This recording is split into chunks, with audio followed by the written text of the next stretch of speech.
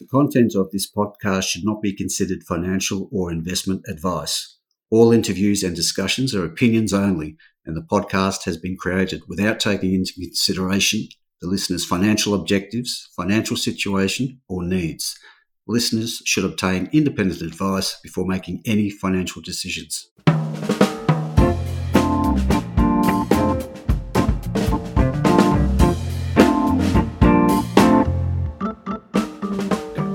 G'day, this is Barry Fitzgerald, Garimpeiro columnist for Stockhead. Welcome to another edition of the Explorers podcast. Now we've got one today which is a well-known name on the ASX, Kula Gold. Of course, way back its main focus was on Woodlark Island for gold. Worked up a 1 million ounce deposit and then sold it on. And now it's swung its full attention to WA for lithium, gold, copper, nickel, PGEs, and there's also a developing rare earths element to the story here. The main go at the moment, main focus, I guess, is the lithium in the southwest region of WA, as well up around Southern Cross. So lots to talk about with this one. Before jumping in, introducing the CEO, Rick Dawson, to bring us up to speed on it all, I'll just mention this is an unusual company in the sense that they're trading at 1.8 cents under the code KGD, and it's got a sub $10 million market cap. So Garimpeiro is allowed to say these things. It's probably the cheapest lithium explorer on the ASX at the moment, given the quality of some of these projects, which Rick will bring us up to speed with. So with that, welcome to the podcast, Rick. Thanks for your time. Thank you very much, Barry. Rick, I mentioned, although the Kula Gold name sticks, that it's very much WA focused now, with gold part of the package there, but lithium is the main go. Now, you've got interesting projects down in the southwest there, Brunswick and Keurup, and also up in Southern Cross. So I'll let you pick which one to start talking about, because you've been active across all three. Well, I suppose the topical one at the moment, Barry, is the southwest area projects, the Brunswick and the Keurup. Quite an amazing announcement yesterday from Albemarle taking over a company called Western Lithium, which was going to be a new float. They've paid $30 million cash, which in this day and age of most people not paying cash but more script-based purchases, that's a nice little flip for us. Just means that we are in the right space. There's existing infrastructure, and lithium is obviously very popular at the moment. So I think we're in a very good position to capitalise on the interest in the lithium space at the moment. So that Lithium Power International deal, $30 million with Albemarle, that's covered ground that is close or in the same area as your Keurup project, is that right? Correct, yeah. Our Keurup and Brunswick are somewhere between 20 and 50 kilometres away from the current Greenbushes mine. Obviously, they are very cognizant of making sure that they have an exploration focus for that mine going forward, and I think they've seen the fact that it's a good package of land. They decided to take advantage of that and wrote a check for $30 million. So it makes us feel very confident that our area, also very close by, has some real intrinsic value, even without having a resource at this stage. Yeah. Interesting too that Albemarle, of course, is wanted to buy Liontown for $5.5 billion, but has been rebuffed at this stage. So the American company that is a partner with IGO and Tianqi in Greenbushes. Greenbushes, of course, being the world's biggest and best lithium mine, but with some contenders coming up at the rear. So, yeah, very hot area. And your Brunswick and Keurup projects. Let's start with Brunswick. What have you been up to there? Okay, Brunswick's one that we've done probably the most work in the short term. Those tenements were granted, and we had all the regulatory approvals. We did a very small drilling program 4 weeks ago at what we call the DBGM prospect. So we're waiting for those results to come back. That was a lithium and also possibly gold drilling reconnaissance program. We're waiting for those results, and we'll we'll obviously release those as soon as we have them from the laboratory. But Brunswick's a very interesting prospect or project area, quite a number of tenements. Um, One of the things that the explorers have to be very cognizant in the southwest of Western Australia is that lithium at surface is not probably the key pathfinder. Lithium's a very mobile element at surface, and so you have to be a little bit cautious that just because you don't get a big lithium number to start with doesn't necessarily mean there's not a lot of lithium underneath. We have looked at some of the historical drilling that Greenbushes did, and they did not actually get any lithium of note in the first 30 metres of drilling. So we have to be very careful not to discard any particular potential area based on rock chip samples or soil samples at surface. So based on that fact, we have an area called the Hippie Lady. That has had some very good lithium, but also had some very good what they call pathfinders. Tantalum is another more resistant element that you don't need a huge parts per million assay for those. Generally, anything that's above 50 ppm is something that is deemed to be economic. And you have a look at places like, say, the Mount Holland mine. They quote their resource with a 50 ppm cutoff. So I think the Brunswick area is one that we've done the most work on in the short term. The Keurup, we only recently purchased back in very late March, and we've hit the ground running very quickly there with both rock chip sampling and also mapping. And we've released a couple of quite good results to the market. And we have noted that we believe we have some spodumene at what we call the Mustang prospect. And that had a very good day in the market. We had something like 35 million shares trade on one day, just alone on the back of that announcement. Right. Just on Brunswick, you mentioned the hippie lady there. Is there one living in the bush there? A real live hippie lady? Yeah, I think it was named after one of the local landowners. Right, I'm sure they're okay with that. All right. Now, I don't want to get people too excited about this, but I did notice, I think it was early May, there was an announcement that you'd come across some historical drilling by BHP that I think it was about 70, 80 metres, came up with a really nice gold hit. Just to highlight that in that part of the world, there's as much gold potential as there is lithium potential. And I'm just wondering whether your Brunswick work to this stage is taking into account that potential for gold, or is it purely lithium focused? No, I think we're being open-minded. We're an exploration company. We don't have to be tunnel visioned onto one particular commodity. I think if we're drilling and the prospect merits both commodities, then we'll drill for both. I mean, I think gold at over $2,000 an ounce is something that's very attractive to the market. Or sorry, it's 1,800 US, but over 2,000 for Australian. So yeah, I mean, it's a very good gold price at the moment, and I think sometimes companies can be a little bit fashion driven, but at the end of the day, it's all about adding value for shareholders. So, if we find a good project, a gold project, then that can add value for shareholders. Yeah, absolutely. Okay. Now, Talia prospect near Southern Cross. Yes. What's the story there? Well, Talia was an interesting one. The project in Southern Cross is one that it was part of a package in our suite of tenements. It was almost discarded. So it's going to be one of the ones that goes down in folklore if it ends up being significant. It was one that we were about to discard. We had a quick look at it and realised there was one solitary tantalum rock chip which looked quite promising. We thought, well, let's make sure that we do some, a little bit more work. And then we started getting some more and better results. And as we've been releasing more results out of that in that particular area, we've now got 3 prospects, all at various stages. But again, this particular tenement, and in Western Australia, it's very rare to find tenements that haven't had some previous exploration. Mm-hmm. And what we're finding is that this particular tenement has had no historical exploration, which is very rare in Western Australia. So we're very excited to be the original explorer.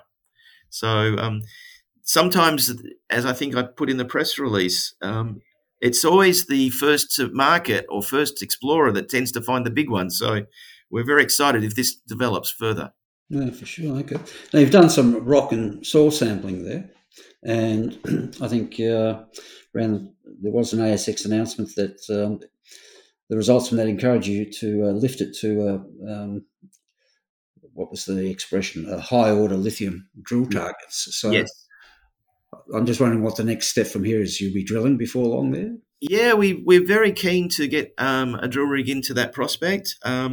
We've probably got one more round of rock chipping, mapping, and soils before we're really confident. But I think it's going the right direction. We're getting a lot of pathfinders, which generally is a very strong sign. We're getting both beryllium, tin, tungsten, all of these anomalous external elements, which give us confidence that there's something very interesting beneath the surface. One of the processes that you have to go through with freehold land is you have to get landowner access agreements first before you can explore. Mm-hmm. We've got one of those signed and executed. So that's part of the process. The mines department won't allow you to get to the next stage of what they call a program of work, but that's in train now, and so we're just in the processing part of getting the mines department to sign off so we can do a POW. Mm. Okay. So if we step back for a moment and then look across, say, Brunswick, well, the projects around Greenbushes there, Brunswick and Kira, and then Talia, how do you see the future drilling programs panning out? Will it be Brunswick first, Curragh, or Talia? Yeah, I think we don't have we're not beholden to any one prospect at this stage. I think sometimes we're dictated by where we're at with the permitting. So all have merit, and I think we'd like to get drill rigs at the moment are moderately easy to get. So that gives us a good, clear pathway to get some drilling done. Probably, I'd like to think we'll probably drill Mustang next. We have a land access agreement signed at Mustang, so that's probably the next cab off the rank, followed by probably Talia or Sasha in the Southern Cross area. So, and then of course there's Hippie Lady as well, which we'd like to think will be, drilled at some stage maybe this year. Mm. It's quite amazing, given the lithium boom that continues on, that you've been able to pick up this ground so close to, the world's best lithium mine, Greenbushes. Yeah, it's interesting. I mean, I think the tenement package that we have, there was pretty much a philosophy for the board and one of the geologists here during the COVID period. Okay. They couldn't go out, couldn't travel overseas, couldn't travel interstate, so looked internally into Western Australia, looked to see what was available. There was a little bit of open ground, and I think some of the majors historically have sort of been not aggressive in this area, only because they felt that land access agreements was a very slow process. Mm-hmm. Being a smaller company and being a bit more nimble, we're not walking in as BHP or Rio Tinto. We're a much smaller company. We can sit down and have a coffee with the farmer, and they can feel comfortable that we're on the same level as them. Yeah, you make a good point there. And just that attitude of the majors, that it was all too hard and it had all been found. Here we're talking about Albemarle's deal, $30 million deal with LPI. So Exactly. So I think they're cognizant that there is opportunity in this area. You just it's one of those things where you just have to go through the processes. We've got farmers, and there's various stages of. Some people are croppers, some people are hobby farmists. I mean, there's a whole suite of different people down the southwest of Western Australia, and I think you've just got to keep them comfortable that what you're doing is not going to have a big impact on them. Mm. Okay, now I mentioned at the start, the curious thing to me is given the location of these projects and some of the early results you've had, I can't understand the current market cap of at 1.8 cents. It's roughly 6.72 million according to ComSec. So, what's it going to take, you think, to get things moving on the market cap front?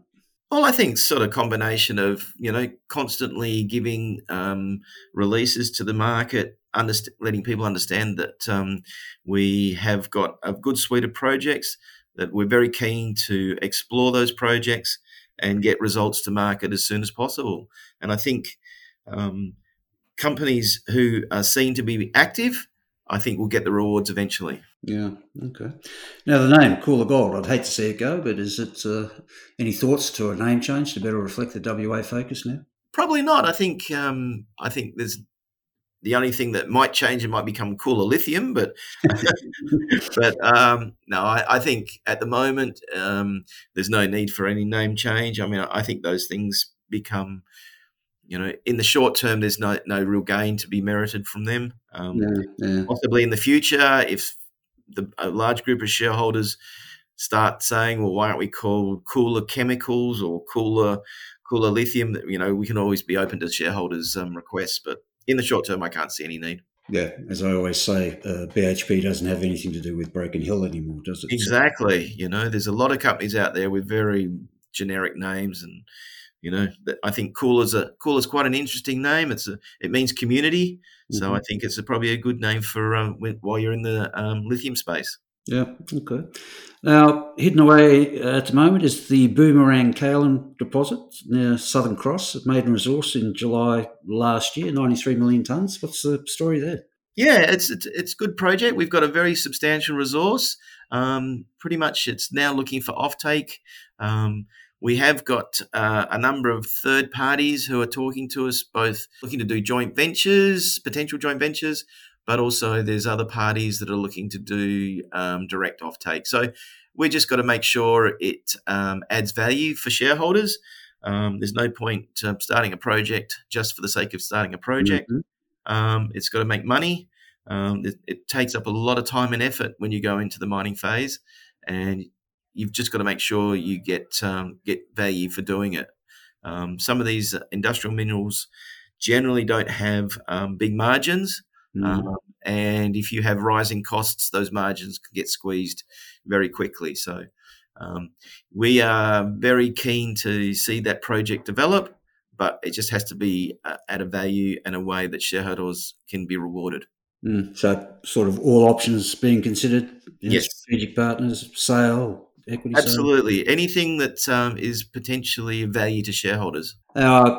I hinted at the start there might be a rare earths element to the company evolving. Is there anything you can say about that at this stage? Yes, yeah, we had a project that we joint ventured to a potential IPO, and we have released some very, very small announcements, one-liners. The new company is called Australian Critical Minerals. Their prospectus has opened and closed. They've raised their $5 million. So that means that they will be active on that particular joint venture going forward. Kula shareholders will get the benefit of 49% interest. Is that equity interest in the company or the project? The project, yeah. Mm-hmm. So, as a Kula shareholder, Australian Critical Minerals will be doing work, putting out any exploration they're doing. Yeah. So we'll be free carried in that particular new rare earths area. It's just northwest of Southern Cross. Although we don't have an active rare earths project inside Kula, we do have a joint venture. So we will get the benefits of the rare earth space. Right, and they will be getting very active as soon as they list, I imagine. I would like to think so. I mean, that would be. I'm sure, as the company would like to think they have a positive result on the stock market. But yeah, for our purposes, we'd like to see them being active, doing some air core drilling pretty soon once they list, and then obviously get some results to the market. Probably first quarter of the first quarter of next year. So sometime before September this year. Oh, great stuff. Okay. So let's bring it all together, Rick, and give investors a feel for what they should be looking out for before the year's out. Well, I'd like to think that anyone that was potentially interested in becoming a shareholder of Kula, they will see a very active company looking to be drilling well and truly before the end of this year. Prospects, multiple prospects in two distinct areas. We're very close to an existing, the world's largest lithium mine. You've got a very good opportunity to be participating in the lithium space, and with a market cap under $10 million, you would like to think there's plenty of upside for them. Right, well said. Couldn't agree more. Okay, Rick, thanks for that, for bringing us up to date on where the company's at and the building excitement there on the lithium front, rare earths to come, and in the background, some value to be created out of the kaolin project. So thanks for your time today. I found it all very interesting. Good luck with it all. We'll watch with interest. Thank you very much, Barry. Cheers.